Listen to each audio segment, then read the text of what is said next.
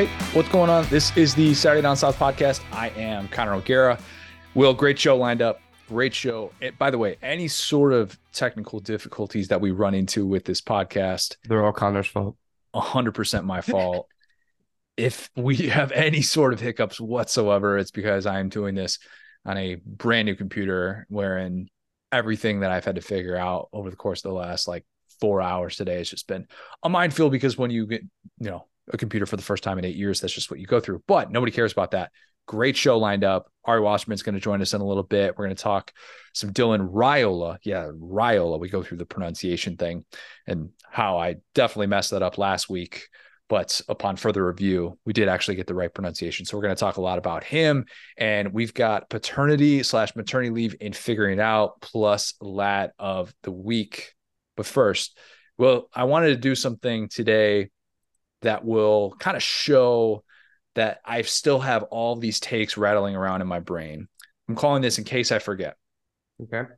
We're going to provide a little bit more context on this later, a little bit of housekeeping to come. But this is the last episode that we'll be recording before paternity leave. We will still have Monday episodes that come out. So that's the good news for you, person at home, is that nothing's going to really change in that way. And that's awesome. But we've got all these episodes that we've banked. Will and I have been working overtime to be able to get this done, but we won't be reacting to any sort of breaking news. So anything that comes out in the next few weeks, that's like, whoa, this is big news in the SEC. Why aren't you guys reacting to it? That's why my wife, Lauren, due Sunday, May 28th. I'm going to take the under. And say that in a very short matter of time, we will be going to the hospital. So basically what that means is my perspective is about to change. That's what everybody always says.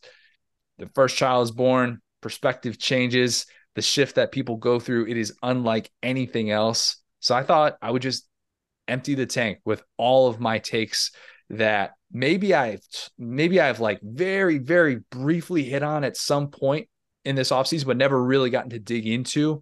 But I have a lot of things that I haven't talked about on these airwaves that I feel like we should just get out there today. Who knows? Maybe I'm going to come back off of paternity leave and I'm not going to want to criticize anything because I'm like just this big softy now and I can't break down why the Jimbo Fisher offense blows chunks.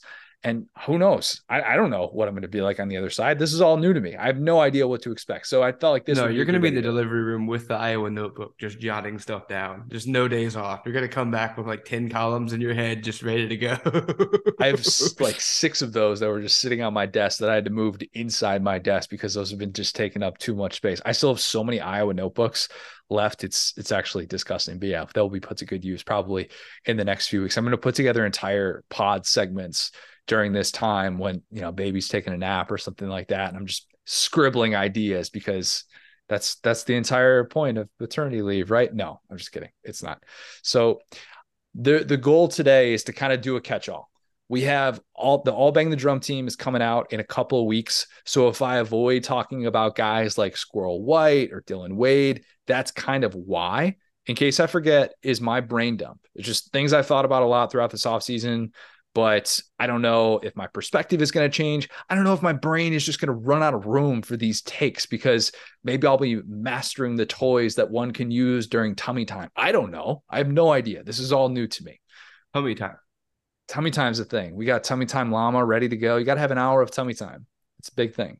Yes, got to make sure that the newborns are getting their tummy time. They're getting all that interaction. It's really good. Really a lot of different ways that you can be stimulated. There's toys that have a mirror that they can look back and see themselves. It's a whole thing. I didn't know about tummy time until we got the toys, until we got the stuffed animals that are going to be excellent for that. I'm going to be a sucker. For you. This is so fire. I will probably not be talking a whole lot about tummy time in the near future. So yeah, we'll just throw that word out there for the parents at home listening. You know exactly what I'm talking about. Okay, first one. I am totally open to the idea of Evan Stewart leading the SEC in receiving. I'm open to it. I'm not saying that I'm going out on a limb, and I'm saying that that's definitely going to happen. But I find myself in this spot where I'm like, I just want to be – I want to move past the stance that I had last year about Evan Stewart, because this entire period leading up to the season, I kept saying, let's take a breath, A&M fans, take a breath. Do not get too excited about a 5-star receiver because he's being asked to do a ton. And I get it. He's unbelievably talented. But my thing that I kept coming back to is like, all right, show me a 5'10" receiver who stepped into the SEC and dominated as an outside guy, as a true freshman. That's just like, it's one thing if you're built like Amari Cooper, you're Julio Jones. All right. To do that, Odell. True freshman Odell. I don't know if he's dominant. That's a good point. Yeah. And I think Odell lined up in the slot a decent amount because they were starting to spread things out a little. I know LSU didn't exactly employ a whole lot of slot receivers back in the day. Well, listen, back then, playing in the slot for LSU was playing the bench, buddy. True. Good point, Will. Good point. So, yeah, not a whole lot of guys with that sort of size, that frame that have necessarily come into this league and taken it by storm.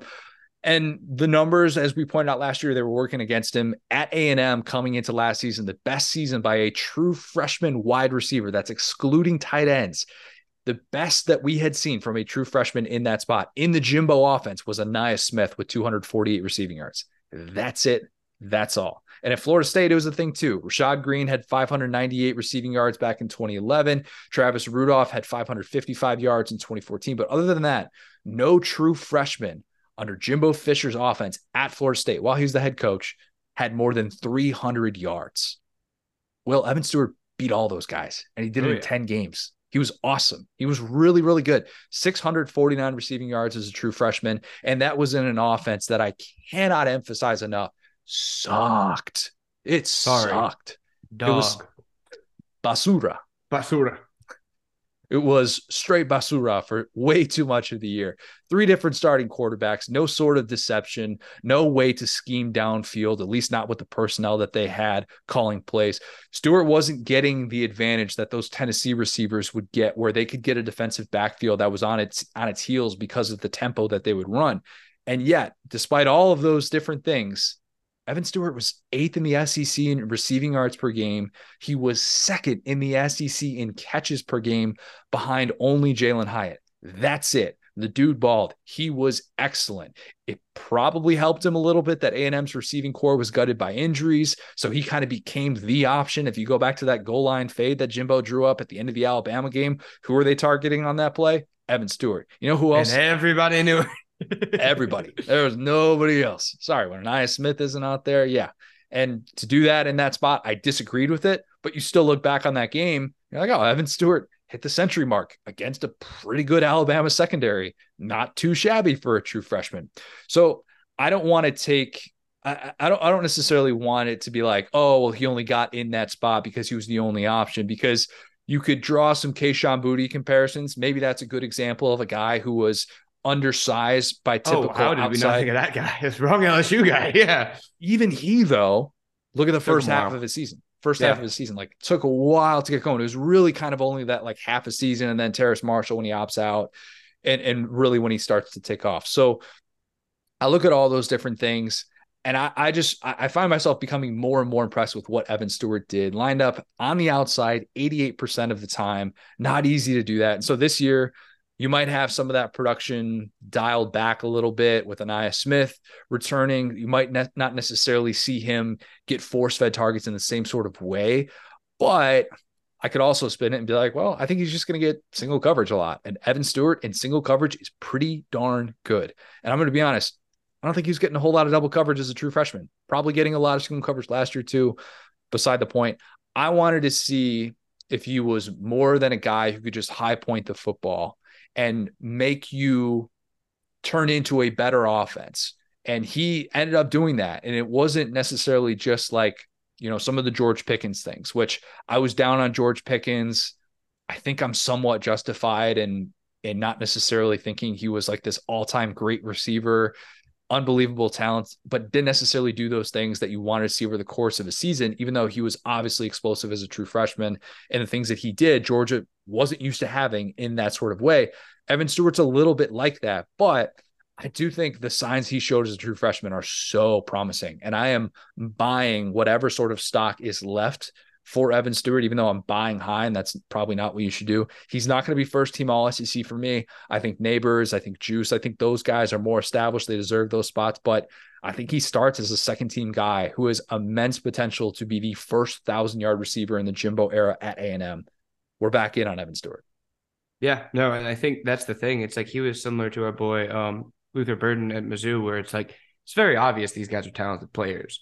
Their offenses just cannot get them the football, and I think that's he was kind of the victim of that in that everyone could tell what his skill set was, but he was just there a little bit too early. He was in an offense that didn't really fit his skill set. And I mean, I feel like playing the receiver in Jimbo's old Jimbo now, not new Jimbo with Bobby Petrino, which we're told is going to be a completely different thing, but old Jimbo system, like playing outside receiver is like playing power forward in like the 80s NBA. It's like you got to be physical. You got to like win these one-on-one matchups. There's some stick to the game. It's not easy. There's not a lot of dunks. It's a lot of just post offense. And it's like watching a guy that small and that young try to operate with guys just stuck to him and like with quarterback revolving door. And it's just like, I never blamed him. I never thought it was his fault. It's just one of those that's like, I mean, like fantasy football, for instance, is one of the things that's kind of like broken our brains as far as we expect X number of catches, yards, touchdowns. And for him, his talent outweighed that. You could see how defenses would respect him. You could see how they were going to him, even when it didn't make sense as much at the end of the game, because he was just clearly the best player. And so, yeah, I hope that his production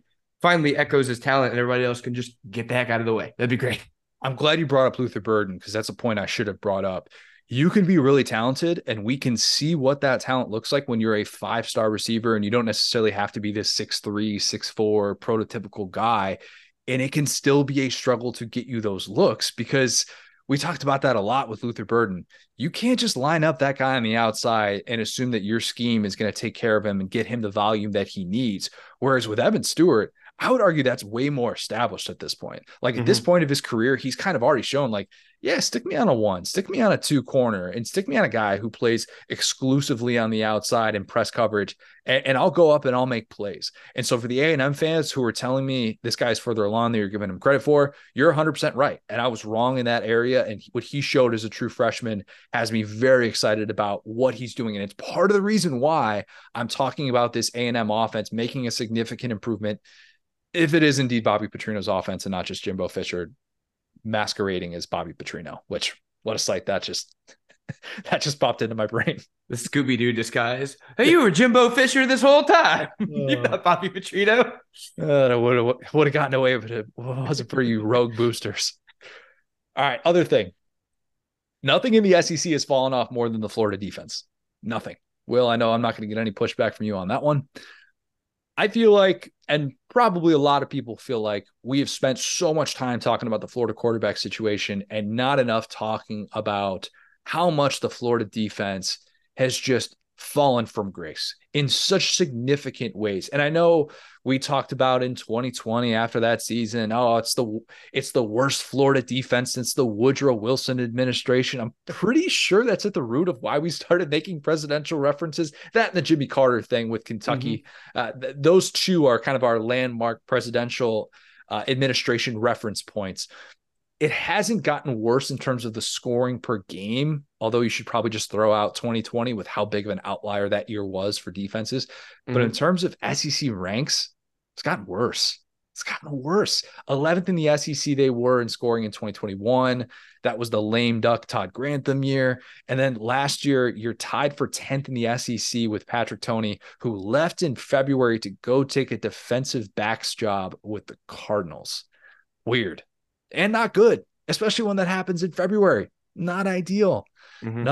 Probably another good reminder, because Toney was a guy who came with Napier from Louisiana. Don't be the guy who brings like your entire group of 5 staff over with you. I always bring up the Scott Frost point.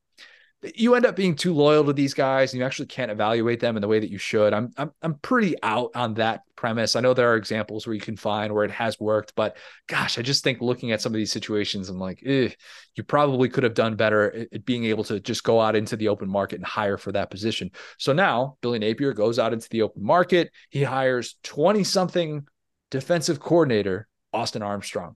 Well, now hold on. He coached for Billy. This is the same guy. Okay, so He has, yes, he has spent time with Billy, but a little bit different than to bring him directly from the program that you just were at. So that's Okay. who's at Southern Miss, was the youngest defensive coordinator at the FBS level. This guy who is 29 years old, he will turn 30 this year. I mean, Matt Hayes wrote about this a couple of months ago. His story is actually pretty wild. Like 7 years ago, he's just driving around the state of Alabama, passing out resumes to any college. Just take a chance on me. I mean, really was trying to put himself out there and get into this business as much as possible. And he was desperate at that time. Florida is desperate at this time. And maybe they're going to figure some things out with Armstrong. And I'm not saying that they can't. Spring games are spring games. Take them for what they will. Probably a really good sign. Lost in the shuffle of that disastrous offensive showing was that Austin Armstrong's unit looked pretty good. And he was very fired up with every single thing that he did in that game. But Billy Napier's essentially saying, okay, you were good enough for Nick Saban. You're good enough for me. That's kind of what this came down to, because he was going to be the linebackers coach at Alabama, and then he ends up saying, no, this opportunity is too good to be able to turn down. But the fall from grace, man, like Florida fans know it, but I'm not sure enough on the outside do. We can look at the profile, the profile of the quarterbacks and just point to that and say that's why Florida has struggled so much the last couple of years. But think about this: from 2008 to 2019. Florida only had one season allowing north of 21.3 points per game. And it was the 2017 McElwain credit card nine, that whole deal. Mm-hmm. Just a lost season through and through. Last year, South Carolina and Mizzou were the only FBS teams who didn't hit at least 21 points against Florida. Bad. Haven't had an all SEC guy on the defensive side the last 2 years. Haven't really come particularly close. I mean, that's not a good sign. Florida, you could always pencil in for a handful of those guys, even if they weren't first team, future first round picks. They always just had a handful of those guys around.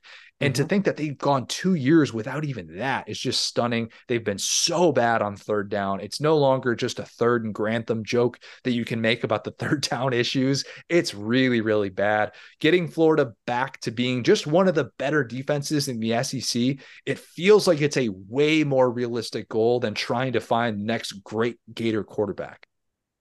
Yeah, I think that like one thing that's underrated about kind of like Muschamp and the talent, right, is, and we kind of talked about it. It was like a joke that Georgia fans are making about like, let's see when Mullen gets his talent in there. I mean, they've never really recovered from Muschamp's talent. Like Muschamp's talent was on this level that we haven't seen since they all get out of the system. And at the time we were really focused on these guys, NFL success, talking about Tease Tabor, CC Jefferson, like guys like that, at Vernon Hargreaves, like guys that were kind of didn't live up to NFL expectations. But the thing is, you could be a great all SEC defensive player and not be a great NFL player. And I think that's something that's lost on people, is that those rosters were chock full of dudes who were great college football players and kind of nothing else. And at the time it was like, well, will these guys be great NFL players? But now Florida's at the point where it's like, you really just need some great college players. You need some like 3-4 year guys that are leaders, that are like, give me like Jared Davis type guys that are just gonna like kind of be part of the defense and have some pride in the defense. And like I remember, I mean, the last Florida team that beat Joe Burrow was that team in 2018. It ended on a pick six off Joe Burrow. We talked about it, one of the recent episodes that you guys will see later. And like point being, like I think no, we talked about that last week. That was we did. Yeah, we talked about that with the Burrow 5-year anniversary. Yes. You're right. We're splitting duty now, so I forget what's already come out. But point being, like, that was what you would fear about the Florida teams. It wasn't about, this revolving door quarterback that they always had under like Muschamp and Mac. Like it was about, okay, we got quarterback figured out. That's why we were so bullish about Florida, is once they got quarterback figured out, they almost had everything else under Muschamp and Mac. And so point being, it was almost like these old Alabama or LSU teams where you knew that, the offense wasn't really going to win it for you. So the defense they were the showtime. They were what you came to see. And yeah, I think that a lot of pride has been lost on that side of the ball. I think it's more than just talent. It's that, seeing that Gator chomp, going to the swamp, having the place rocking. We've seen so many opponents come in there and just have their way with this Florida defense. And I think that's that level of pride. You need players to have the leadership, but you also need to see it with your eyes. You need to have this new generation of players have something to be proud of. And so they got to restart from zero, because nobody on the roster right now can even remember that. The only guy that right now is move the needle must watch is our king, Desmond Watson. Desmond Watson. I was about to say, I saw something the other day that he got heavier this offseason, dude. Man, That is heavier from what though? Because his weight, I think his weight has gone like the range is about 50 pounds. And I'm not here to like to fat shame or anything like that. I've No, literally he's talked to good. Desmond. He's really freaking good. Like, it's He's productive really weight for good. him. And I've talked to his high school coach about his weight and about Mm-hmm. how crazy it is that he can actually play at the weights that he has played at in his career, and his snap count you would expect to be way, way less. And it's actually pretty good. But you need more guys than that. If your entire defensive hopes are pinned on, a guy who, let's be honest, like he's never going to be a truly high volume guy. That's part of the problem. It's like if you were a basketball team, you're like, oh yeah, we got this guy who could really light it up off the bench. And it's like, well, that's not ideal if your sixth man is your leading scorer. You got to be able to Oh, figure some other yes. things out. Yeah, it was one of the full cast guys were pointing this out, that his listed weight I think went from 415 to 420, and it was like, hey, you know what? Spin zone. If you only have one player, hey, get a 2-for-1, make him the size of two players. How about that? So That's a great point. That's a great point. We'll talk about Desmond Watson, I'm sure, a lot this year. Okay, something I've never said on any place, but I've just been thinking about this a lot, and I'm going to get some pushback. And I'm not saying that you're wrong if you're going to oppose this opinion, but hear me out on this. I'm tempering my Quinshon Judkins expectations. I'm tempering them. And here's why. I love his game. Truly love it. Love the acceleration. Love that he's just like that one cut guy. His vision is so great at this stage of his career. Like all those different things have me thinking sky's the limit for this dude. What he did as a true freshman, he is a star. He is a bona fide star to lead the SEC in rushing, and to do so as a 3-star recruit who steps into that offense wherein he was third in the pecking order, and he quickly was a go-to guy. He's the first SEC freshman to lead the conference in rushing since Manziel, and Manziel wasn't even a true freshman. Okay. oh my gosh. So think about it from Number. that standpoint. Or that, yeah. Fastest true freshman to 1,000 yards since Emmitt Smith. Okay. Did it in 7 games. Guy's awesome. He's really good. But I worry about the volume. And I worry with these true freshman tailbacks who come into the league and then all of a sudden all eyes are on them. I worry about the injury issues. Mm-hmm. Lattimore, Chubb, Gurley. That's the category he's already in. Mm-hmm. He had a better true freshman season than all of those guys. Okay. And you might say, oh, yeah, these guys have more explosive plays. They're playing more meaningful games. I'm just in terms of rushing yards, he had a better season than those guys. He is at least in that group as we talk about the great true freshman performances by SEC running backs. And we often assume that it's this linear progression, right? The guy's 19 years old. He's only going to get better. I get it. If it's a linear progression with Judkins, he's going to be an all-time great, and I'll continue to sing his praises, and we'll have a whole lot more to say about that man. But I just worry that with his size, like 210 pounds, he likes to run through guys. And we know the volume is going to be there. The guy he had 40 more carries than anybody in the SEC last year. Okay. I just find myself wondering if he's going to be missing games, or if we're maybe not going to see the best version of him at all points this season. So if the conversation is, and if I'm being asked, hey, like, can this guy who just delivered the 19th most productive season ever by an SEC running back, not just true freshman, ever, okay, can he take another step and be like an 1,800 yard guy? I would probably take the under on that. And I just find myself worrying about him taking on that kind of workload as a year 2 guy who's at the top of every scouting report. He's not sneaking up on teams in mid-October. Kentucky, that game last year when all of a sudden that guy burst through the hole and you see that guy off and running, you're like, oh boy, who the hell is this kid? That's not happening to him at any point in this year. And I think they're gonna try and conserve him a little bit. You're gonna try and get Ulysses Bentley a little bit more involved, coming to a future All Bang the Drum team. Spoiler alert. Still love Quinshon Judkins. Just worry about that sophomore injury bug hitting him the way that we've seen this play out with other great true freshman backs in the SEC.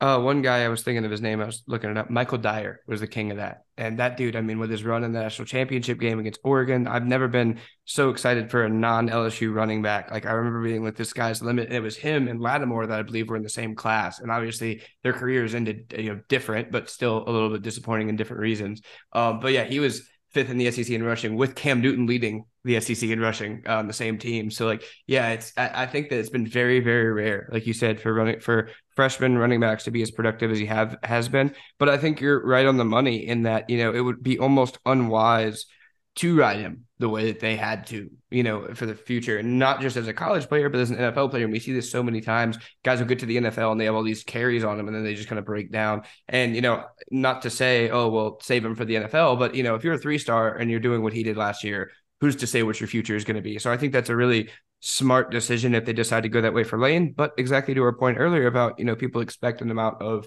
yards, carries at this point because of, fantasy football and all SEC teams. And so people are going to act like he had a disappointing second year, when I think it would be disappointing if he had a better year, because you just can't keep going up. Then were you in year 3? Where are you in the draft? I think that, it would be smart to kind of take it off the gas a little bit.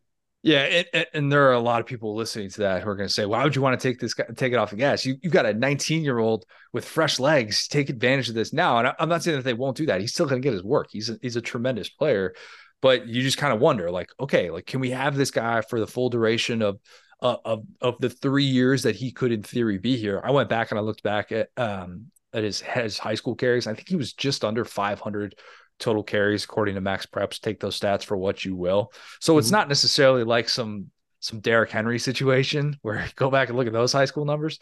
But oh man, that guy, I don't know when that guy got a water brick with how much he was being played back in high school. But so not necessarily a situation like that. But I just tend to think, with so much attention on you, those opportunities for you to just take that one bad hit, like that increases probably more than we give it credit for. And there's a reason why these true freshman guys who come in, it's so hard to take that next step after doing the things that he did in year 1. Okay, different note, non-SEC note. I think the ACC is sort of screwed. Oh, yeah.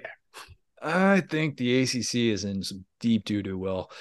If you didn't see the weird dynamic with the ACC meetings last week or so, as Brett McMurphy called them, the Magnificent Seven, you missed this strange divide wherein the top tier ACC programs pushed for these performance-based revenue incentives, a revenue system that would essentially reward performance, and what that could potentially look like. It was Clemson, Florida State, Miami, UNC, NC State, Virginia Tech, and Virginia, all working behind the scenes to either get more money from the conference for being good or simply break away and start a new conference that isn't totally hamstrung by the grant of rights deal, which, as we know, it locks the ACC in through 2036. I said a lot, but I just don't think there's a clean way out of the grant of rights deal. I just don't, because if there were, I'm going to assume they've been trying. They've been trying. I'd love to know what those lawyers are on retainer for. I would just love to know how much money has been spent behind closed doors at each of these ACC programs, being like, hey, loophole there, loophole there. Like, they call them into the office. Hey, we might have something. We might have some. Nope. Actually, go back to work. We don't have anything. Just paid $1,000 an hour to go and try and find all the different ways in which you could get out of this. And so far, no good. Nothing. If you want to understand why this dynamic exists in the ACC, but not in the SEC with like Vandy and Alabama, or in the Big Ten with Rutgers and Ohio State, the ACC is getting passed up. That's the issue. All these other conferences are looking around going, hey, we can renegotiate this. We can renegotiate that. And they're not in that spot. They're just not. We're soon going to be living in a world in which UCF, as a new Big 12 member, will be earning more from its media deal than Florida State. And boy, that's probably not sitting well with the good old boys at Tallahassee. It's just not. Okay. So if you're the ACC, how do you make Florida State happy and not just make them say, like, oh yeah, like, here's your excuse to leave us as soon as you possibly can? What can you possibly do if you're the ACC? Pizza party. It's a good idea. That's a Dabo idea. For Dabo, that might work. For Florida State, I don't know. Lunch and learn, perhaps? Ooh, Lauren talks about lunch and learns all the time. I would not be focused on the learn. I'd be focused on the lunch. What kind of spread are we looking? Are we talking Panera? Are we talking tapas? There's different degrees of a lunch and learn, in which, who knows? I don't know what's going to woo the ACC. Like when they bring out the cookies in the office and they're like this simple gift of cookies instead of 1% on sales. Yeah, look, some things work better than others. That's about all they can do for the ACC, though. I mean, what do you think? Maybe so I could poke holes in the performance-based revenue model because I don't know how you value that and say big revenue sport, if you win 10 games, it's worth X amount of dollars. But if you're great at a non-big revenue sport, sorry, you don't get a big piece of the pie. And for those just saying, well, Connor, that's basic capitalism. It's still supposed to be somewhat amateurism, somewhat, at least on the back end in the way that it works. We could poke holes and say that it's not. It's definitely not, but it's still really complicated to be able to sign off on those things and all the different parties that are connected to it. So even if you were able to find that balance, and let's just say hypothetically, you're the ACC, you're sitting there and you're like, we figured this out. We have a true performance-based revenue model and it's going to work. I still think it's the beginning of the end. Look at Texas and Oklahoma. How'd that work out for them? You get special treatment from the conference. That's just a decade to be able to say, hey, this works for now. This is a temporary solution to give you the Longhorn network. But in the end, what did Texas and Oklahoma do? They left in the middle of the night. They left as soon as they possibly could because there's a more profitable life raft over there. And why wouldn't you? I don't blame them for that. So that's really where this kind of falls apart. And, you can kind of look at this and be like, well, I just feel like all these ACC schools right now, like they're about to go to couples therapy. That's what these meetings were. We just watched the breakup with Vince Vaughn and Jennifer Aniston. Spoiler alert. Yeah, I think it is a classic. It's a really good movie. It's a good movie. It's a little bit different. You think they're going to get together at the end? Spoiler alert. It's been out for 17 years. All right. They realized in the end, despite both of them kind of making their last ditch pleas to keep the relationship alive, they just decide we can't do this. We just can't do this. They are who they are, and they need to go their separate ways. I think eventually that could happen in the ACC. I really do. The grant of rights deal, it's going to be the conference's undoing, because even if you keep everyone at the top happy for the next decade with a super complicated model for performance-based revenue sharing, you're still going to see those other teams just like waiting for that deal to run out just so that you can join another conference that is going to be in a different spot financially than you are. And they're going to do that as soon as humanly possible. So I think it's the beginning and the end of the ACC. Yeah, they're cooked. I agree. I'm gonna yeah, you're right. It's like, and even 10 years to the long. I mean, I'm sure if you told the ACC you can keep these schools here for 10 years, they'd be like, brother, sign me up for whatever unfair. Just go ahead and it's fine. But yeah, I mean, they'll be out here as soon as they can. And I mean, the thing that's a little bit crazy to me, not to get in the weeds of that, but when you talk about these teams, it's like, okay, so Virginia and VT think that they're part of the Magnificent Seven. Duke is not in here. Duke is not in here. See, like, that's weird to me because it's like, how is Duke basketball going to continue to be as successful as they have been without that type of money?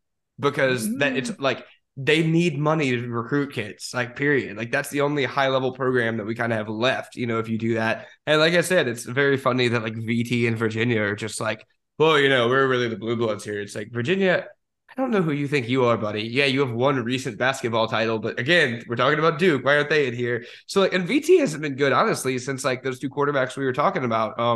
Logan Thomas and the other one that Tyrod Taylor. Yeah, Tyrod Taylor. There you go. Like that's kind of the last time they've been relevant, when they played Ohio State, I guess. But like, the gall, the gall is where I'm coming from here.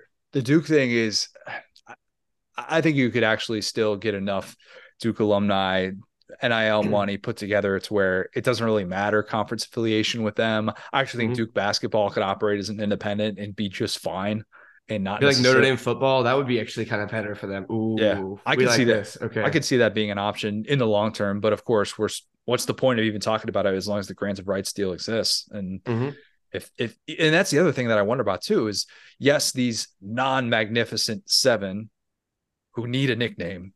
There needs to be a nickname for those other seven schools. If these schools are forced to accept the terms of this deal, this performance-based revenue model, what are they going to look like in 2036? They're going to be pretty pissed off. They're going to be like, wait a minute, all these other Power 5 conferences, they got an even cut, and we got to deal with this just because we're not very good at the sports that bring in all the revenue. I'm not saying that that's right, But they're gonna look up and be like, let's find another place to let's find another conference to join. We don't have to worry about that, and we're just getting a check that looks the same no matter what, and that's the goal, and it's not a given. So I mean, the ACC, I think they wish they could be in the position of the Big Ten, who is currently in the midst of just an absolute disaster that Kevin Warren left him in with this media contract. They're at least negotiating over, like, yes, the media deal isn't signed. It's a really bad spot to be when that contract is supposed to be going into place in 3 months. But Excuse me, the deal is not signed. Oh, Will, this has been the Pete Thamel story that broke. Not great. Kevin Warren essentially, here, what's a nice way to say this? Kevin Warren sold somebody a house and played the role as realtor, and the new families ready to move into the house, and they get the movers, they get all their stuff moved in, and they've been in the house for a few days, and then the previous owners come back, and they're like, wait a minute, we were just in Europe for a couple months. What do you mean? We didn't sell our house. There's no signed document of this. What are you talking about? Kevin Warren, he essentially did that and did not finalize this media contract that made all of those headlines in August. And now the Big Ten is scrambling to try and figure out what this is going to look like before the start of the season. I think even the ACC is in worse shape than that. At least Every nice thing I've said about the Big Ten, buddy, if this deal falls through, it is going to be a fun time. It's going to be a fun time. Anyway, if you see Greg Sankey in public, praise that man, because there's no way Greg Sankey's ever putting the SEC in the position that Kevin Warren just put the Big Ten in. Yep. All right, last thing. The SEC East, it won't be like this for long. Duh, Connor, idiot. Shout out Darius Rucker. I'm assuming that pretty soon that song is going to hit a little bit differently. That's what I've been told.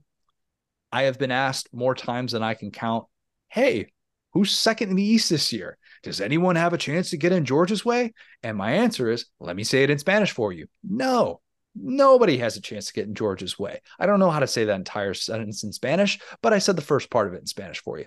I don't even want to float that into the universe that, oh, somebody can really upend Georgia. I'd rather just call it like it is and point to the fact that Georgia's winning the East without much competition. And it's silly to put anyone else on that level, even Tennessee, who I obviously put on that level last year, at least for one 60-minute stretch of time in Athens. That didn't work out so well. But here's the good news. And it won't be like this for long, because we know that this conference is going to look very different next year. I'm assuming by the time I come back from paternity leave, we're going to have an announcement about the SEC's new scheduling model. Mm-hmm. And it's going to be really daunting to look at what a potential 9-game conference schedule is, because that's the direction I think we're heading in. It's going to make it more competitive, all those things. No longer will it just feel like, for these non-Georgia SEC East teams, crap, dogs are standing in the way of our happiness. We will live in a world in which you can be an SEC East team. You can go 9-3. You can get clubbed by Georgia. You can miss the SEC championship, and you can still get to the playoff. That's happening. That's coming up. Okay. These years have happened within the East, and we've always had the but of, oh, well, you know what? They didn't get to Atlanta. They didn't get to do this. And no longer will that be the case for these SEC East teams who have that breakthrough season. Imagine Tennessee last year if we had had the 12-team playoff. Like, obviously, Georgia loss would have stung no matter what. South Carolina loss would have been a really bad look, but they still would have made the playoff, and they still would have had a chance to potentially win a playoff game in what would have been the biggest game of the 21st century for Tennessee football. And that's kind of the world that we could be living in very soon here. Even if you lose a quarterfinal or a semifinal game, if you're a team like Tennessee, that regular season loss to Georgia is such an afterthought. And no longer are you simply just like, oh, we're measuring ourselves against Georgia. Nobody should do that. Okay. You just shouldn't. This is going to be a weird comp. Stay with me on this one. Let's do it. It's like teenagers who are told, hey, to be a model, you must look this way. And maybe, like, time has passed, and now we are living in a world in which models come in all shapes and sizes, different races, different visions of what's considered beautiful. And we now accept that entire industry in a different sort of way. And we just say, hey, look, This is no longer the one way in which you can be beautiful. Beating Georgia is no longer the one ticket to be relevant in the SEC East. There are other ways to be relevant in the East. That's the non-Georgia SEC East as it approaches this final year in which, let's be honest, like all roads to Atlanta likely to be blocked by Georgia. And I don't think moving forward, these teams in the SEC East who have had to hear about, oh, who's second in the East, who's second in the East, no longer do you have to worry about anything like that. You can kind of exist in your own different universe, your own different tier within the SEC. Do we have playoff chance? Do we not have a playoff chance? It's not simply about can we get past Georgia, climb that mountain, get to the SEC championship. Makes sense. Yeah, for sure. I mean, I had kind of committed myself to the divisionless model that had come out from some of like some rumblings from the Sankey press conference. However, I've been seeing this graphic that's been going on social media, and I'm just here to say, if you guys want to put all those hard teams in the East and have LSU beat up on the old Southwest Conference, I'm more than happy with that. We'll take Arkansas, A&M, Texas, Oklahoma. That's fine. Keep Alabama over there. One final plea, but I think yeah, that's kind of the way of the future, right? I mean, I think that it used to mean a lot to just kind of like win your division. And we've kind of grown up with the divisions, especially the East, kind of going back and forth between like Florida, Georgia, and Mizzou in there, one South Carolina sprinkled in. But yeah, I think that stuff, like you said, is going to matter less and less. And so we just need to adjust expectations. And I think it's weird because we always said the SEC East, you have such a great advantage. You have to get past Bama, and how quickly that has changed. And the timing of this is actually working out really well, that it's no longer just looking like it's going to be, oh, can you get past Georgia? That's the good news. And Georgia stopped puking on their shoes as well. Like it used to be like, oh, if you're Florida, all you got to do is get to like one or two losses and then beat Georgia and just wait till they puke on their shoes. And now it's just like, well, Georgia's not going to do that. They're going to lose maybe one game. So you will need to physically beat them and hope that you don't lose another game because they won't. 9-3. That's the goal. 9-3. Lose to Georgia by 30. All right, whatever. Roll with it. Get into the playoff by any means necessary. Anything that I'm forgetting in terms of something I might forget, something that like, look, coming back 3 weeks from now, I might just be in a different sort of headspace, something that I should be talking about more that I haven't talked about enough this offseason. Make sure someone's watering your lawn where you're gone. Oh, we got sprinklers. We're good. We're good. All right. We're good. No, we got rain. We got rain every day this week. Good Mother Nature's taking care. Come on now. Yeah. Yeah, no, that's about it for me, man. All right, let's kick it to Ari Wasserman. Great conversation with him, talking Dylan Raiola, the recruiting and developing talent as a whole, the trends that he and the Athletic have kind of uncovered, and a little about the news that we got involving the new NCAA video game. So here's Ari. Now excited to be joined by a very special guest. It is Ari Wasserman of the Athletic. Ari, we're officially even. I promised you that I would consume not one, but two Filet-O-Fish sandwiches before I would criticize your take that it is an elite fast food sandwich. Took me almost a year, knocked out two on Selection Sunday. I can officially say that I stand corrected. I think it's a perfectly fine fast food sandwich that should not be mocked from skeptics like myself. Yeah, but not elite though. It's a really solid sandwich. Here's what I'll do for you. Here's what I'll do. Because I have not come up with my official rankings of what elite fast food sandwiches are. There's only a few that come to mind. Yeah. I will not push back on you when you say that. How about that? Yeah, I'll take that. It just sounds gross, but it actually is really good. But, if somebody said like the spicy chicken sandwich from Chick-fil-A, I'm not going to argue. It's preferences. All you can ask is that somebody tried it, you did it, and you got two to make sure that you didn't get a bum one, which extra credit on my part. And, we are square and I appreciate it. So I'm ready to get into this. Are we going to fire off some hot takes today or what? Let's do it. Let's get in right into it. So I want to talk some Dylan Raiola with you. I definitely thought it was Raiola, and then I heard his dad on the Georgia Rival site pronounce it Raiola, and I was like, all right, so we're defaulting to that now. So learning new things about him already. What has been your take on just kind of his game overall, and why is he going to be, as Georgia fans are hoping and maybe saying kind of blindly, in a different stratosphere than Arch Manning?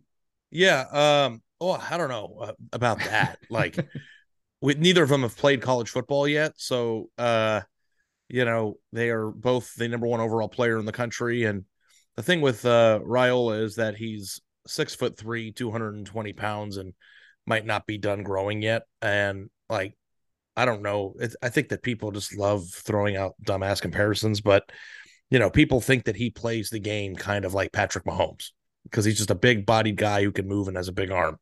And that to me is exciting. So, I go to the Elite 11 every year. And the thing that I always try to remind people, Connor, is that you have these quarterbacks who are rated 5 stars or, are in this position. And then they go to this camp, right?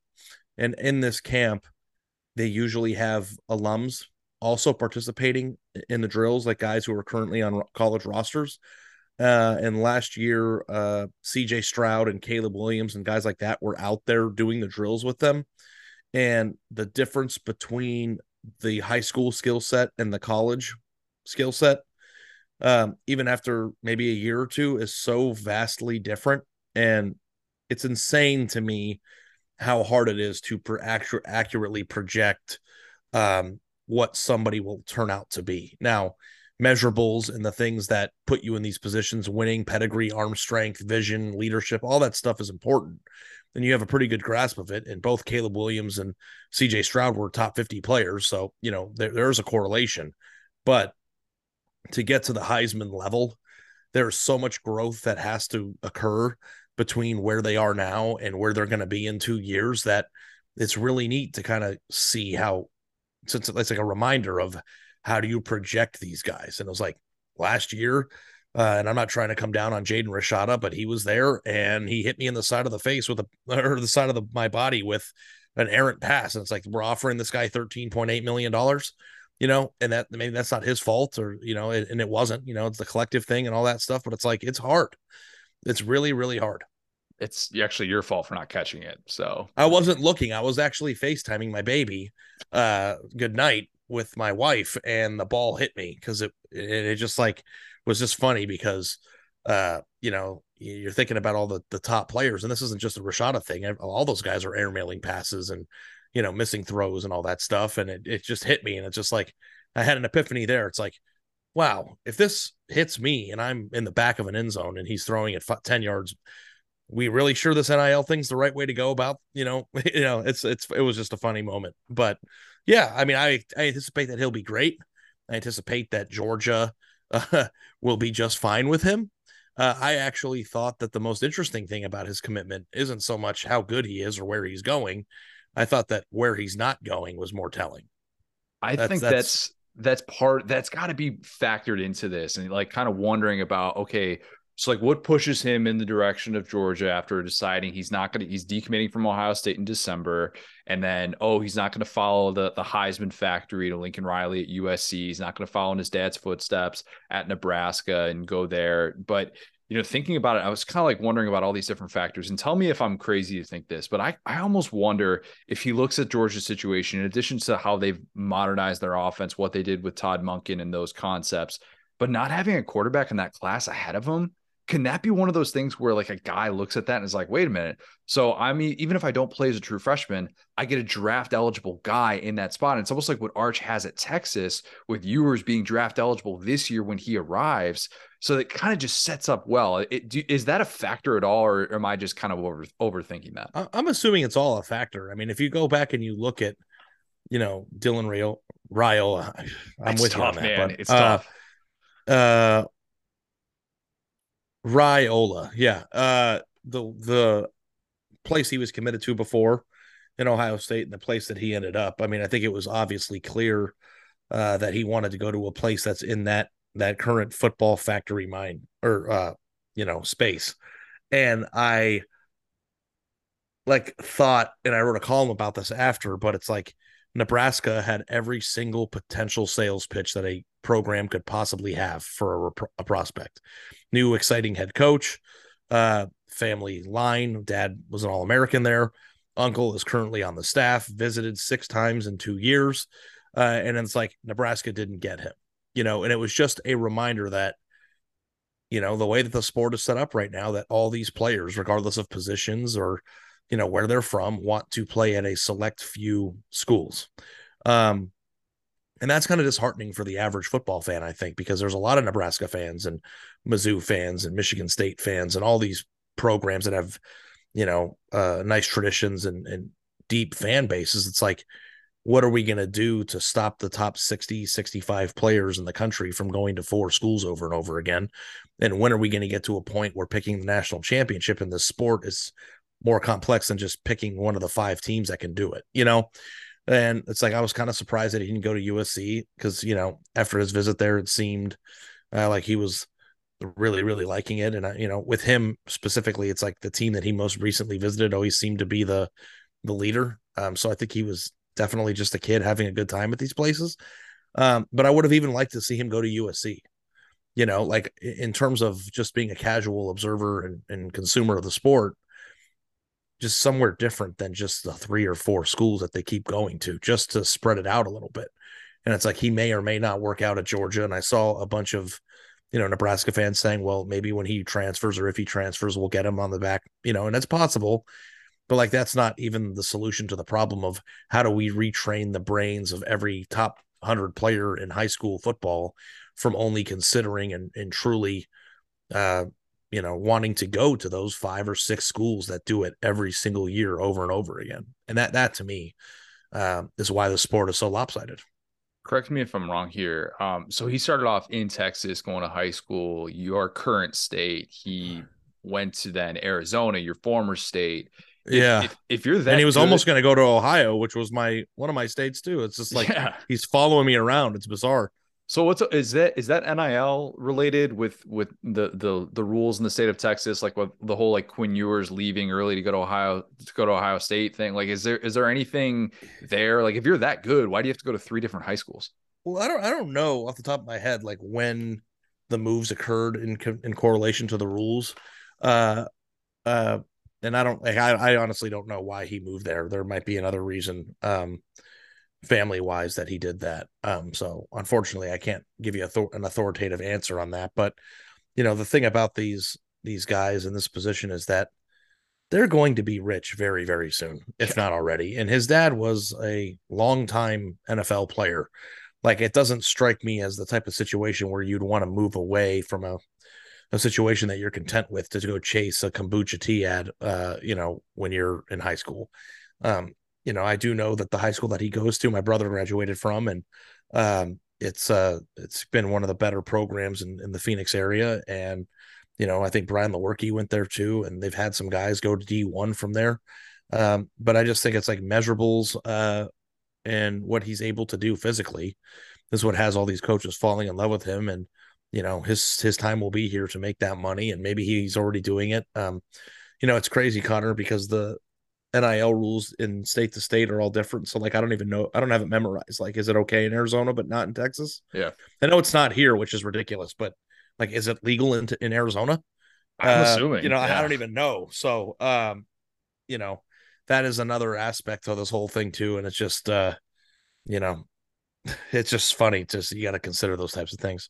You talk a lot about talent acquisition. Really cool story that you guys did on The Athletic, where you helped put together basically a rundown of which schools are best at developing NFL draft talent. And I thought certain notions that we have kind of confirmed, like Texas having the worst rate of turning 5-star prospects into NFL guys, at Nebraska horrendous with 4-star guys, like 3 4-star guys out of the 67 that they've gotten in this time frame have gone on to become NFL draft picks. But I thought it was fascinating to see the 3 schools with the best hit on 3-star recruits being Ohio State, LSU, and Bama. Like, I thought that was a really interesting revelation. What was your biggest takeaway from doing this project? Yeah, my biggest takeaway was that there's virtually no correlation between being a 5-star prospect and and getting drafted, depending on where you go to school. And that's what makes what I was just talking about so interesting. Like, it's like these kids have this notion that they have to go to Alabama or Georgia to get drafted. It's like, you could go to Cal and get drafted if you're a 5-star player because you have those measurables. Like, that's the thing. The NFL loves that. They literally just drafted a quarterback in the top 5 of the NFL draft that was not very good in college, you know, just because of what he's physically able to do. And that's how you become a 5-star prospect. But, you know, there were a lot of, I mean, it was just like, it took us 40 hours of math to come up with all of that stuff of like manpower. And there were so many revelations in terms of just what that information holds. And I think that every single team, when we release the complete data, learn something about themselves. It's like, yeah, Texas did a terrible job developing. Oh, no crap. That's why they've never been good, despite the fact that they've, signed such great classes, and 3-star U is Ohio State. So you're telling me that the school that, gets mostly 5 and 4-star prospects is also the best at developing their 3-stars. But then on the other hand, they're getting the better 3-star prospects than other programs. So, it is if you haven't read it, I would encourage you to go do that, because it's a expansive read, and it was like a 5,000 word story of tidbits. Like A&M was 5-star, was one of the 5-star U's. Oklahoma and Texas needed to improve. Stanford was one of the better programs in converting 5-star prospects. I thought that was interesting. Urban Meyer and Jimbo Fisher were the only 2 coaches that helped, high representations of development at 2 different schools. Just like all sorts of different tidbits that you can learn about, who is most likely to get drafted from those positions.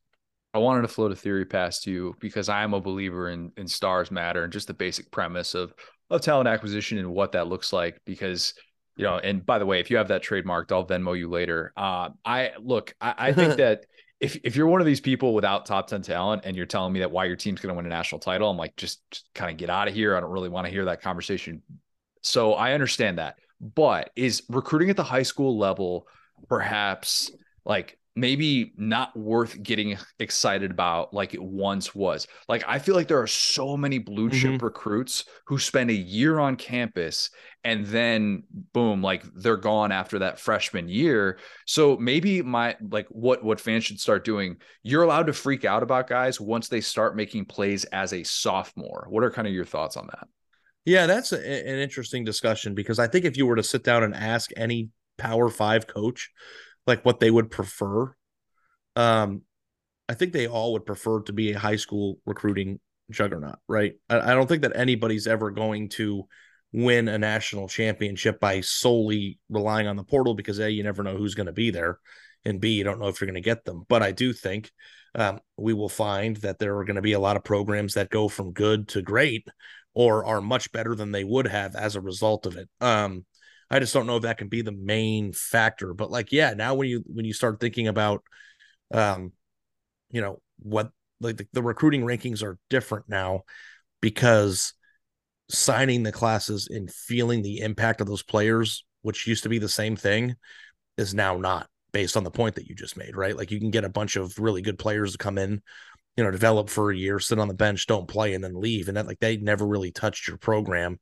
the way that the recruiting rankings would indicate. So like that, to me, Connor, is the hardest part about, my job, and kind of understanding and figuring out like how to analyze this stuff is there's so many different ways that these rosters are coming together now.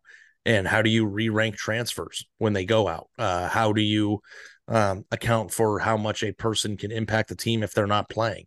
All the things that used to just be add up how many blue chip players are on a roster, and whoever has the most is going to be the best. And that's still kind of how it goes, because, Ohio State, Alabama, and Georgia are competing for national championships every year because they have those players.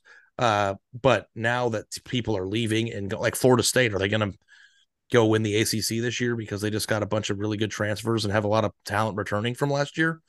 Like that'll be interesting. Like, I'll be curious to see if a team that relies on transfers, or a large portion of their plan is getting transfers, can actually win a college football playoff game. Now, even TCU. That's changing, because that's right. And TCU, I guess that's true, but I think that when I say win a playoff game, I mean like beat a team like Georgia, like they had a better, path to that game than most teams get, in that 4-team era. But that's changing too, because everybody's going to make the playoff now, and there's going to be a lot of winnable games in the earlier rounds, and then the Final Four will be against Alabama, Georgia, Ohio State, and those teams. So I'm locked in on Florida State this year, though. I'm excited to see how good they are.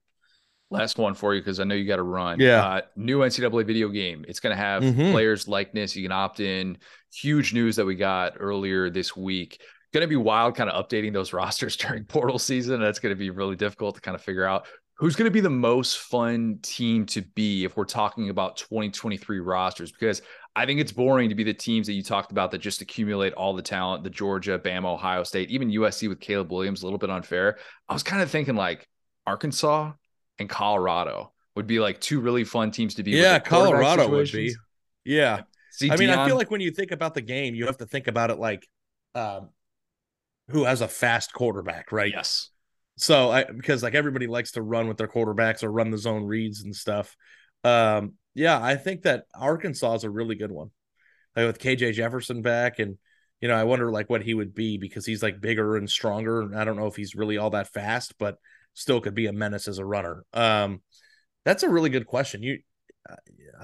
I'll steal that from you and I'll write that like which and then or you do it. Which team would be the most fun? Because like Dion would be running out to Ralphie with the cowboy hat and Ralphie just chasing him before every game. That alone would make it worth it. I'm excited for the fight songs and the stadiums and all that stuff. I got to tell you, I can't wait till that game comes out. I'm going to become a video game nerd again. Yeah, it's going to be awesome. Looking forward to it. Ari, really, really appreciate the time, man. I'm sure we'll catch up really, really soon. Yep. What's my destiny, Mom? You're gonna have to figure that out for yourself. Life is a box of chocolates, Forrest.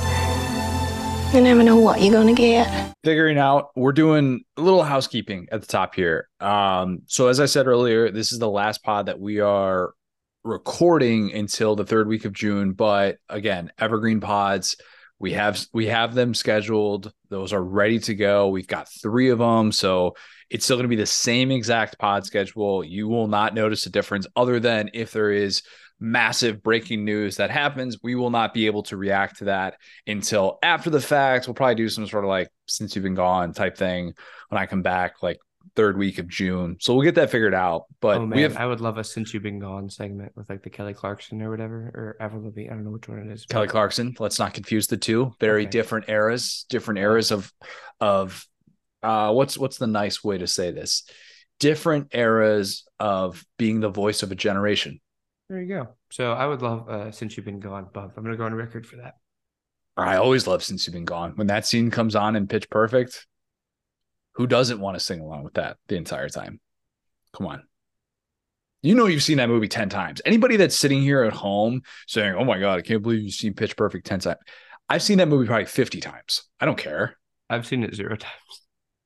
You've never seen Pitch Perfect? Never seen Pitch Perfect. Homework. Honestly, yeah. Now I got to see it for that scene. Okay. Nobody came here to listen to us talk about Pitch Perfect, but like I said, we've got a lot of great stuff coming up. The Feinbaum interview next week is, I think, one of the best that we've had with him on.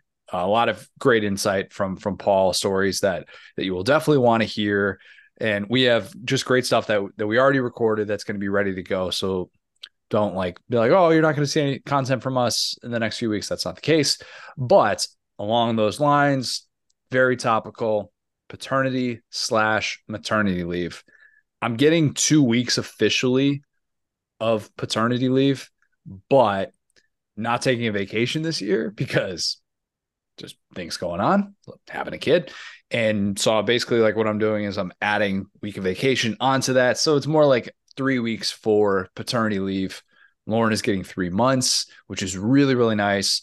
Both of our employers have been extremely supportive of everything. And I'm very grateful for it. And I feel like there have been a lot of different moments in this process wherein I've, had to like talk to people and like, editors and people that rely on me for content and stuff like that, in which I've kind of had to explain, hey, this is how we're going to be able to do this. Even you and our producer, Dan, as well. And just kind of going through, this is probably the best way to be able to make this happen. But very grateful that all parties involved have been on board, because I realize it's not like that everywhere. And there are a lot of places where the subject of paternity or maternity leave is virtually non-existent. And it has made me very, very grateful to be at a place and at a company that, acknowledges this, because I would want that time off. And I'm really looking forward to, obviously, being able to be truly present. Because if I'm sitting here in full work mode throughout this entire time, and I like 2 days later, I've got to go back to work in my same exact capacity. It's like, take the weekend off. I don't know how I would handle that. Like Chris Wright, my editor, told me when he was at the Miami Herald, he's working Friday night high school football. And for those who don't know, like, people know high school football, but high school football on a newspaper desk, massive deal, especially in South Florida where high school football is huge. So he goes in there at 7:30 and his wife's like, my water broke. And they try to get him to work the rest of the night. Then they called him in he got 3 days off from the Miami Herald. And on the second day, they called him into work. We're living in different times now. Very grateful for that. So I figured it'd be an interesting topic to dig into today, because I think a lot of people have a lot of different perspectives on it. And it's not necessarily this catch-all overarching, here's X amount of days that you should take. Here's what this should look like in every given place. I want to just react to that really quick. That is the most like journalism story I've ever heard. I don't know. Do you know about what year this was? I was afraid to ask. Yeah, I have a general outline because I know kind of like his career and how it's played out. Yeah, I have a general idea, but it's a little bit more recent than I'm comfortable sharing. I think it was like 2004, 2005. Oh, that's about when I was gonna guess. Yeah. So point being, like, I mean, that's like the most Big J Jarno thing ever. Like, I could just see like the Rafael tweet of like, when you're on paternity leave, your company loses like $10,000 of productivity every single day. It's like, all right, man. Like, that's just, we got to just get these scores in, man. This is like the paramount thing. And like, you kind of have to gaslight yourself, as we've talked about, whenever you're in news or journalism, to like make you think it's the most important thing going on. But, when you have a kid, it's a little bit more important. I'll say it. It is. I'll admit this. The timing of this from our end is fantastic. Like, being able to go through this in May when it's our slowest time of year. There's a reason we do one pod a week during this time of year. And I'm very fortunate that this isn't happening mid-October. If this were happening mid-October, I'd like to tell you that no doubt I would never have any concern. I would take those 3 weeks and never think twice about it. Anything like that. It would be a lot harder. It'd be a whole lot harder. And there are people I see in this business, in this field, and it's been something I've been paying attention to a lot. And I'm not here to shame those people, but there are people who just take a weekend off. I'm like, how do you do that? How do you do that? How can you even get away with that when you obviously have so much work that's going to go into that process in those first few weeks and how pivotal that is? And I'm not trying to say like, oh, these people obviously don't want to take care of their kid and enjoy those moments. I just look at it from the standpoint of like, man, even 3 weeks, I'm like, if I had 3 months available and you could just tell me fast forward to the start of the season, there's a part of me that'd be like, look, yeah, I'd want to take that. I'd tell people, hey, just come back, come back in 3 months and you'll get, fresh new perspective and we'll still crank out pods and all that stuff. But yeah, it is. I think it's different for everybody. And it's definitely been something that I've been kind of like putting off mentally, this time in which I'm not going to be locked into this like I am so used to, but I'm ready for it. Yeah, I would, shudder to think about, once we have sponsorship obligations during the season for the pod, if you were to take 2 or 3 weeks off, you'd come back and it would just be me and Emery talking about Bigfoot or something. And you'd just be like, what's going on? What has happened? That's a big dog. Will had a moment to me where I had a moment earlier, like, what was it, like 2 months ago, I think, when you're like, you're not going to have me just do episodes solo, are you? And I'm like, no, well, come on. I don't even know if I have that much Google Doc space, man. I don't know if I could do this by myself. No. Never put you in harm's way like that. No. We're good. Nothing to worry about. So yes, a lot of great content coming down the pipeline. Okay. Saturday Down South podcast Facebook group, paternity/maternity leave. I said, how long did you take and did you use your entire allowed time? What was your experience like? Is there any situation in which you shouldn't take all of paternity/maternity leave? And then horror stories, of course. Let's start with this one from Chris Milan. Chris says, my boss at my last job gave me a full month off, more than what my leave allowance was at said job, and I needed every bit of it as it was our first kid and we were still in peak COVID times, December 2020. The first few weeks were definitely rough and had me questioning a lot, but also it was an amazing experience getting to spend that time with my child. And now 2.5 years later, she's the best thing to happen to me. If I could end up like that, exactly how that's described, that's ideal. That's a home run, win all around, employers on board. You're going through that. They're like, take as much time as you need, and you're able to come out of it with a different perspective. You're like, I'm so glad I got that time. I took advantage of it. Good on you. That is a paternity leave win. And I think there's a lot more to be said for how your employer treats paternity leave and what that looks like in today's day and age. And now there's state laws that kind of mandate it. And so it's a little bit different, but man, if you're in a situation like that, count your lucky stars. That's ideal. I'm going to go ahead and just say this really quick because all I have to contribute to this really. My boss is just like such a pro. Like he's that guy that always has like the move, and his move for paternity leave was, he took like 2 or 3 weeks off. And honestly, I think it might have been a little bit more than that because I think he took, like you said, like a PCO and paternity leave. And we're like that type of company that gives people lots of time off. And then he worked from home on Wednesdays for like an additional like 6 months. Dude, that was such a move because we all kind of like internally knew like, let's make sure and get everything on Tuesday because he's probably going to be like on baby duty on a Wednesday. So like he wasn't having to take time off. It was just like an unspoken thing of like, do we really want to bother Brian while he's working or while he's like at home, like with his new baby? And like that was such a vet move. Anybody who could pull that off where you're just like, hey, I think I'll work from home on Wednesdays. I don't even know how he got the concept, like whatever to ask that, but I will be stealing that move when I have a kid. Working from home during that is, I think, a nice advantage. It's not an advantage when it comes to daycare. Let me tell you that. It's definitely not what I was hoping it would be in terms of daycare and the part-time balancing that, but being able to actually have that luxury of, okay, I'm working from home this day. We're going to be splitting duties. This is how this is going to look. I'm going to have some of that's going to come up for sure. And I'm going to have to figure out how to spend that time, as like an extension of paternity leave. And what exactly does that look like? How do I make sure that I'm not taking time away from my company and just basically having them pay me to take care of my kid? Don't want that. I don't think anybody wants that. That's a no-win situation, but communication and stuff like this is very important. Ryan Land says, my wife is due May 30th. Oh, very nice. Due May 30th with our first child. I do not get parental leave, but work remotely.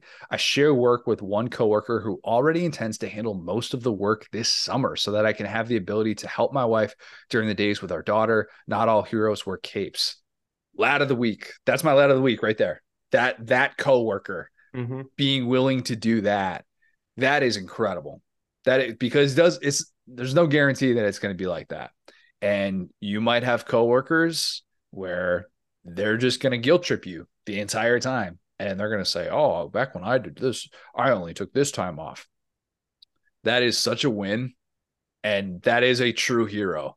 Because if that coworker just says like, and you got to give that person a very nice gift for sure. That Christmas gift is going to be significant. But if that coworker just says, nah, screw it, you still got to come back. You still got to, I'm not going to take on any of your workload. There's nothing really stopping them from doing that, right? Just human decency is the only thing that's really motivating you to do something like that. I don't know that they're getting paid more or anything like that. The shopping cart thing, right? It's like, how would I want someone to treat me in this situation? Golden rule, man. Dang, lad of the week right there. Love that.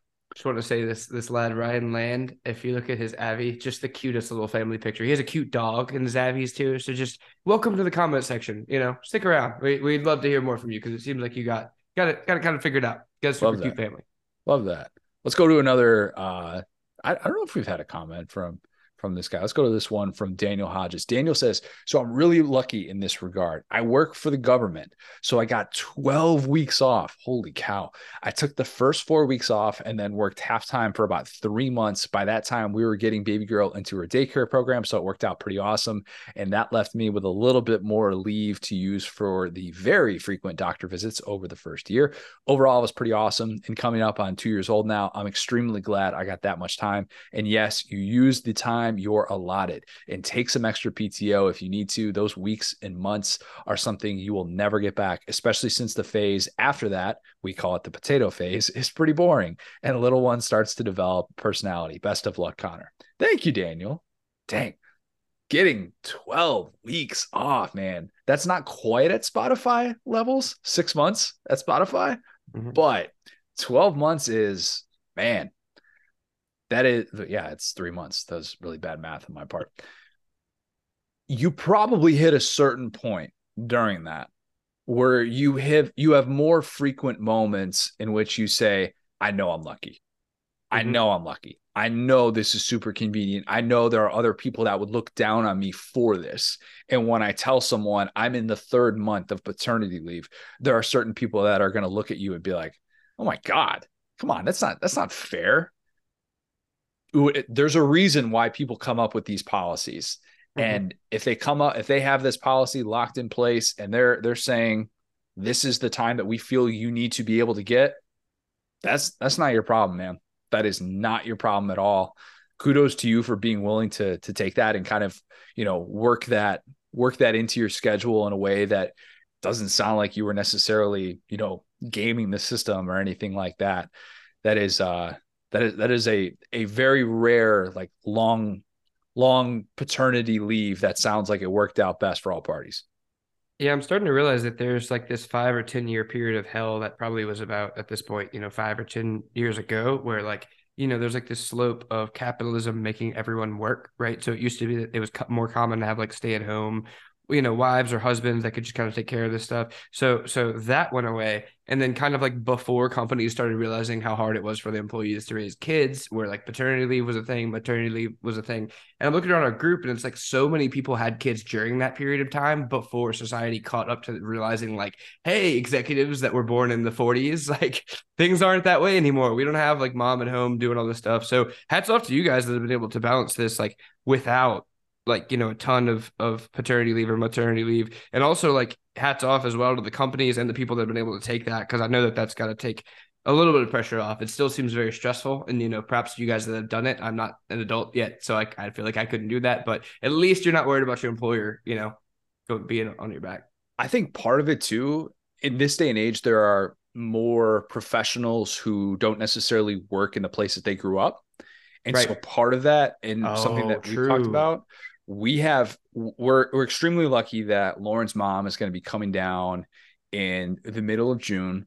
And then my mom is going to be coming down like literally the day after she leaves. And then Lauren's sister is going to be coming down in July. So we're going to have 3 different people who have been through this very recently. Cause even my mom spent a week and a half in Portland with her boyfriend's grandkids, which twins. So was taking care of like 3 kids under 2 in Portland for a week and a half. So my mom is like going to be more well-versed in this than I am even. So like she's going to be coming down. So like we're grateful to have that help.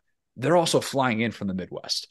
We don't necessarily have that help because this is the choice that we have made to be able to live here, to grow our lives and our careers here. And so I think there are a lot of people in that spot where it's not just understood, oh, well, the mom, she's not working anyways, and she's going to be at home. And, oh, you probably have help from grandma and grandpa and aunt and uncle here and aunt and uncle. Like a lot of people just don't have that. And understanding that and acknowledging that in today's day and age, I think that's an important part of this and why companies have said, let's give you the time that you need instead of dealing with a potential, you're going to break this because you need to, or you're going to find another job and just take this time off because they don't want to have to spend that time and those resources rehiring someone who has up to that point been a competent employee and has never given you any reason to want to part ways with them.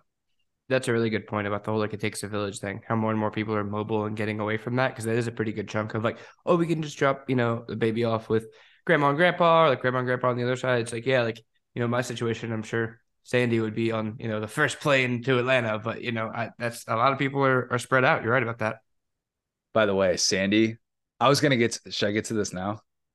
Sandy, Sure. Sandy is true last of the week. Sent us just the most adorably wrapped as well, which was a huge part of it. Gift that we got on Friday, and Lauren and I are looking at each other like, Will's mom got us a gift. She got us a diaper, like the diaper changing pack, and then got us these adorable hangers, which we needed hangers. We we had barely had any hangers. We're like, what are we going to hang clothes on? We still needed to be able to get that. And it was like, she knew exactly what we needed. And Sandy just coming in for the win. So it was so nice of her. Absolutely made our day. It was very, very kind for her to send something like that. And it definitely made us, like you talk about, it takes a village. Like, man, there are a lot of people who have been so extremely kind to us during this process, and seeing that love made me smile. It was really nice. Listen, once you get in the Sandy Ogburn Sandlin gift orbit, buddy, hold on, because she will find stuff you never knew that you needed. You'll show up, you'll look outside, and you'll be like, how did I get a life-size figurine of Santa for Christmas? This is awesome. And so, yeah, no, I mean, welcome to a Cajun hood, I guess. But yeah, we're just, she's fired up for you, man. Happy to be part of it. Derek Walden says, I took 2 weeks. The wife took 12. 2 weeks was extremely short, but anything after that, I was using PTO, and I'm sure she'll want to take a vacation at some point. So I limited it to 2 weeks. Kind of wish I had taken another week or so. The experience wasn't bad, just not much sleep. I would take the 2:30 a.m. feeding shift so she could get a little sleep. Once I went back to work, I took the 5:30 or 6 a.m. shift and then went to the gym before work, since I was already up. We're basically gonna, I think we're gonna probably like copy that model. That seems like a really good model. Horror story. She has money taken out of her check for short-term disability. He's talking about, I'm guessing Derek's talking about his wife here. Yeah.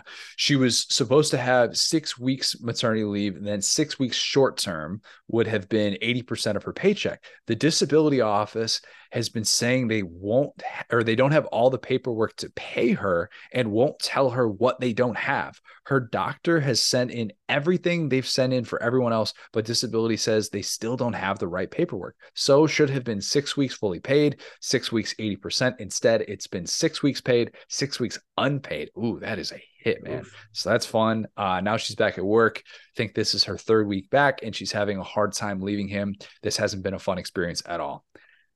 Ooh. Going through something like that, you would think, and this is always my reaction to a situation like that. Certainly, I'm not the first person who has been on maternity leave before. You guys have some sort of precedent where you've done this. I'm saying, if I'm Derek's wife, this should be my approach to all this. Yeah, I should have said that. You've done this before. You can't just be pointing at me saying I'm the first person who has structured it this way. Where's the breakdown in communication?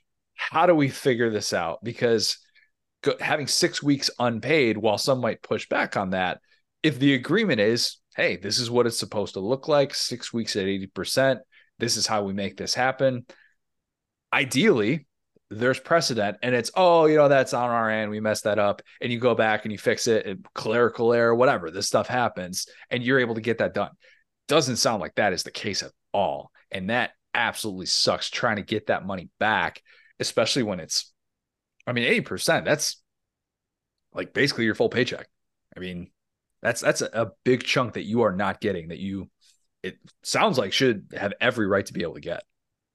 Yeah, I'm realizing more and more that, like, structurally sometimes paperwork is used as a way to get people to not receive benefits. So, like, we're seeing this now with, like, the debt ceiling stuff. We've seen it with, like, the voter rights stuff. It's like, if you put in, the more mechanisms you put in place that people have to, like, do paperwork or show up at this spot at this time, it's going to just, like, some people are just going to do it slightly incorrectly, or, like, just miss something slight like that. And it's almost like it's put in place to not pay you. And so it's like, yeah, that stuff is rough when it's like, oh, like, yeah, all you got to do is this, this, and this. And it's like, well, no, like, what do we need? Oh, we won't tell you. It's like, okay, this is actually just to, like, it's put here to kind of mess with you. Like, it's not really to help you. So, like, I'm seeing that more and more, where it's like, well, this should be easy. We could just do this and people could do that and it's no big deal. It's like, yeah, but like 70% of people will be able to figure it out, and then the other 30 are just left in limbo, like our friend here. Yeah, paperwork does scare a lot of people off. It is scary. Mm-hmm. There have been moments where I'm like, wait a minute, do I have to go through paperwork for paternity leave or figure all that out? I think I've sent our head of HR 3 different emails to make sure, like, okay, I'm good, right? Like, as long as my managers and everybody that I report to knows, like, hey, this is the process. She's like, oh yeah, you're fine. Don't worry about it. You're good. Congratulations. Blah, blah, blah. And she's probably sick of getting the same exact email from me. But that's because I feel like I should be going through this extensive process. And I'm like, I actually don't. Like, we have it really set up really well to where it's not necessarily reliant on that. Let's do a couple more here. Scott Bolin says, if you can take it If you can, take it. A newborn is a special time in life, not to mention this is a time that can be especially tiring for moms and dads. Parents are learning so much about so much. Parental leave is a blessing. If I were working and not on paternity leave during those first 3 weeks where everybody talks about sleep, good luck. Probably going to be, I'm going to be honest, probably a pretty bad employee. Probably not really attentive at a lot of different key junctures. So part of it is just being able to acknowledge, I think, your life is going to have such little structure in that first part and what it looks like. And even though it sounds like there's probably going to be like a lot of boring moments, but for me, you're laughing because you know how bad that's going to hit me. And I'm going to have so many moments. And that's what's giving me such angst right now. I've been just on edge this entire day, in part because I'm trying to get a new computer implemented and, figured out with everything that I needed to be able to do. And also because we just don't know. We just don't know. And that is so difficult to sit here and process, and knowing all the moving pieces. I don't like that. It just makes me uncomfortable. I feel like I'm Jim. I feel like I'm Jim in The Office, where he's at his absolute worst when Pam is hitting, like, she's like, oh, you're 6 centimeters dilated. Like, oh, this, now I thought we said contractions when they hit this level, the 5-1-1 rule, this is what we're supposed to be doing. And I feel like I'm that person right now, and I fully get it. And I think it's just because I love structure, and I have no sort of control over this whatsoever. Yeah, I think everyone for their first kid is like that. I mean, my sister, I remember I joke with my nephew all the time that, like, he was basically a vegan until he was like 7. And what happened was that he had siblings at that point, and his mom was just like, well, can't manage this lifestyle anymore. Like, he didn't have McDonald's until he was like 8 or 9, and now he eats it all the time. And I always like joke with my sister. I was like, was that worth it? Was it really worth it to make us all eat vegan food for like all those years when you just didn't stick with it? And I think that, with the first, from what I understand, I'm not a parent, but like, from what I understand, like the first one, you still kind of have that illusion of control. But then once you get past that, like if you talk to Michael Dark or Jay Woody or these people that just have plenty of kids, they're just so chill by the end of it, because they're like, well, all of our expectations, like kind of like so much has like gone off script that by the end of this whole thing, we're all good. So I'm excited for the character development for you, man. I feel like you're going to get, I'm going to see you in like 6 months and your Zoom's not going to be working. You're just going to be like, whatever. It'll be fine. I know. And today, like, just even the littlest thing, like littlest program not working, can send me spiraling. And hopefully, spend enough time dealing with a newborn, and I'll just be rolling with everything, and I'll be a different person. Tom Brandon says, time off. I took 1 week of PTO experience. The experience was very humbling. Any situation to not take time off? None that I can think of. And he says, horror story, I got spit up on, peed on, and pooped on in the same day. I won the Triple Crown. I was about to say, you 3-level score. Good job. Man, those days are coming. They are absolutely coming. I've never changed a diaper in my entire life. Never changed a diaper. Can you like make a TikTok or something, please? I want to see this. Just as your friend, I feel like this is going to be lots of good content. Can you post stories? They'll go away in 24 hours. Like, we're gonna keep her face off of social media and not just blasting it. No, I don't want to see her. I want to see you covered in throw up. To be clear, you're not the only person who'd like to see that, I'm sure. Look, the amount of firsts that I'm going to be going through, that I'm going to be so bad at, it is going to test my troubleshooting ability through and through. And I've just told myself, look, Connor, we're going to eat some crap for a little bit. We're going to suck at this. It's going to be okay. I keep having to have these internal pep talks about how bad I'm going to be starting something for the first time. And like even a week later, how much more improved and comfortable I will be with it. It's all about reps, man. It's like I tell people in this business, get those reps. It'll take care of itself. So who's your emergency contact? Like, so whenever you have a tech issue, you call me or whatever. Like, who's the first? Is it your mom? Are you going to call Jay Woody? Like, who's the number you reach for? You're like, I've never seen this like Brown throw up. What do I do? That's a great question. It probably depends on the situation. Lauren's parents will probably be on call, ready to go, just because they're experiencing it on a little bit more of an everyday level. My sister-in-law, my niece, they're around her a lot, so they're getting that experience a little bit different way than my mom is. But like my mom would definitely be a resource to call something like this. But who knows, man? Who knows? I have no idea what's coming up. Okay, I already did a lad of the week and a last of the week. Lad of the week, who you got? Lad of the week. So this is like an honorable mention. Did you see the Frank Beamer FaceTime video?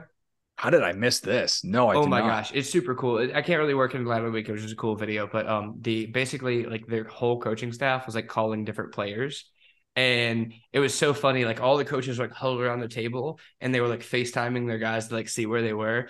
And one of them was Luke Doty, and he was on a beach, and like that was. Wait, Frank Beamer did this? No. Sorry, Shane Beamer. My bad. Oh, I'm sorry. okay. I'm sorry. I'm picturing Frank Beamer on a FaceTime, like making all these. Okay, different. Unfortunately, different I have my mom's genes where once I learn someone's name wrong, and it's wrong. So point being, this is Shane Beamer. Sorry. So gotcha. he is calling all of the South Carolina players, like kind of like, it's 4 p.m. Where are your players at? And like I said, like, he hits like all the stars, and they're like, am I in trouble? And then they just start laughing because all the coaches are just staring at them. Like it's like 12 coaches around the table. And then, like I said, they get to Luke Doty and he's like just Jimmy Buffett lifestyle on a beach. And it's just like, all right, dude, you're living the dream. So honorary lad of the week.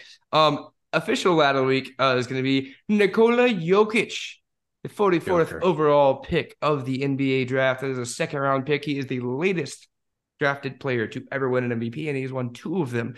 Big knock on him was, can he play defense? And his team has played exceptional defense when it's been necessary. Can he win in the postseason? Well, he's beaten pretty much every great center in the NBA, except for Joel Embiid, who cannot win in the postseason. He's beaten, every great center on the way to the finals, and it looks like he's matched up with Bam Adebayo in that finals matchup. They are up 3-0, which has never been overcome. We've seen, LeBron do crazy things in the past, so can't totally count him out, but that's kind of why he's lad of the week, right? Is that every piece of media coverage around this series, the Western Conference Finals, has been about the Lakers, about LeBron, about Anthony Davis, about Darvin Ham, about all this stuff. And it's just like, yeah, the Lakers were the 7 seed, but every piece of it was, oh, LeBron's been here. How are you going to beat LeBron? Da, da, da. And Jokic is this guy who's just this goofy guy who looked just like me as a kid, and he just kept growing and got better at basketball. And so it's just been really cool to see this guy kind of come out of nowhere. Did you see he was drafted during a Taco Bell commercial? Yes, I've seen that. I did see that many, many times. The Jokic content of how obscure his draft pick was, what his frame was, is some of my favorite content. I'm not a big NBA guy, as you know, but how can you not root for a guy like that? And when he's, just giving the business to LeBron, I mean, all on board with that every single day of the week. You know what's amazing? I don't think he's hit puberty yet. I still don't. Like he's got another growth spurt in him. Every time I see him, I'm like, he's not shaving yet. He's still got some of the baby fat a little bit. I know he used to have a lot more of the baby fat, but like, I don't know. Like if he just grew 3 inches in the summer and that became a storyline, would anybody be surprised? One of my buddies is Puerto Rican, and he played for like their national basketball team. And he's a Lakers fan. I texted him about Jokic, and he's like, dude, he still doesn't know how to play basketball. He's like, once he learns how to play basketball, because he just is out there like just living his life. Like it's like his weirdness is why he's so good. And he like jokes about it. It's like, yeah, when he grows up, it's gonna be crazy. And so yeah, that's kind of my overall. Just wrap it up. Lad of the week is don't listen to the noise ever. Like that's the big thing about Jokic is, he's born overseas. He's been called all kinds of names. He's been called soft. He's been, compared to all these guys, but in reality he's one of one. And so when you're unique, when you have it, when you're that dude, when you're Himothy, as the kids say, just believe in yourself and don't get caught up in that noise. Because if the story is not about you, it'll be about you once you win. Are the kids saying Himothy too much? People are asking. People are asking, unfortunately. And Jimmy Butler doesn't make it better because he is, Himmy. Yeah, no. And I think Himmy needs to like just go chill. We'll bring it back in like 20 years. I think this playoffs has kind of like every big time shot he is hit. Like Mark Jones kind of was doing that way too much early on. Like, let's just dial back. Once Jokic wins an NBA title, Himothy gets, or him, whatever, gets laid to rest. Whoever, Butler, Jokic, whoever wins the title. And then we just promptly put it somewhere in a vault, and then we'll dig it up again sometime soon. Okay. If you have not, leave us a 5-star review. subscribe to this podcast. Follow us on Twitter at the STFs Pod, at CJ O'Gara, at Go So Hard. Join the Facebook group, your name right on there with Figuring Out or Golden Brush. Thanks, guys. Talk in a little while, not soon.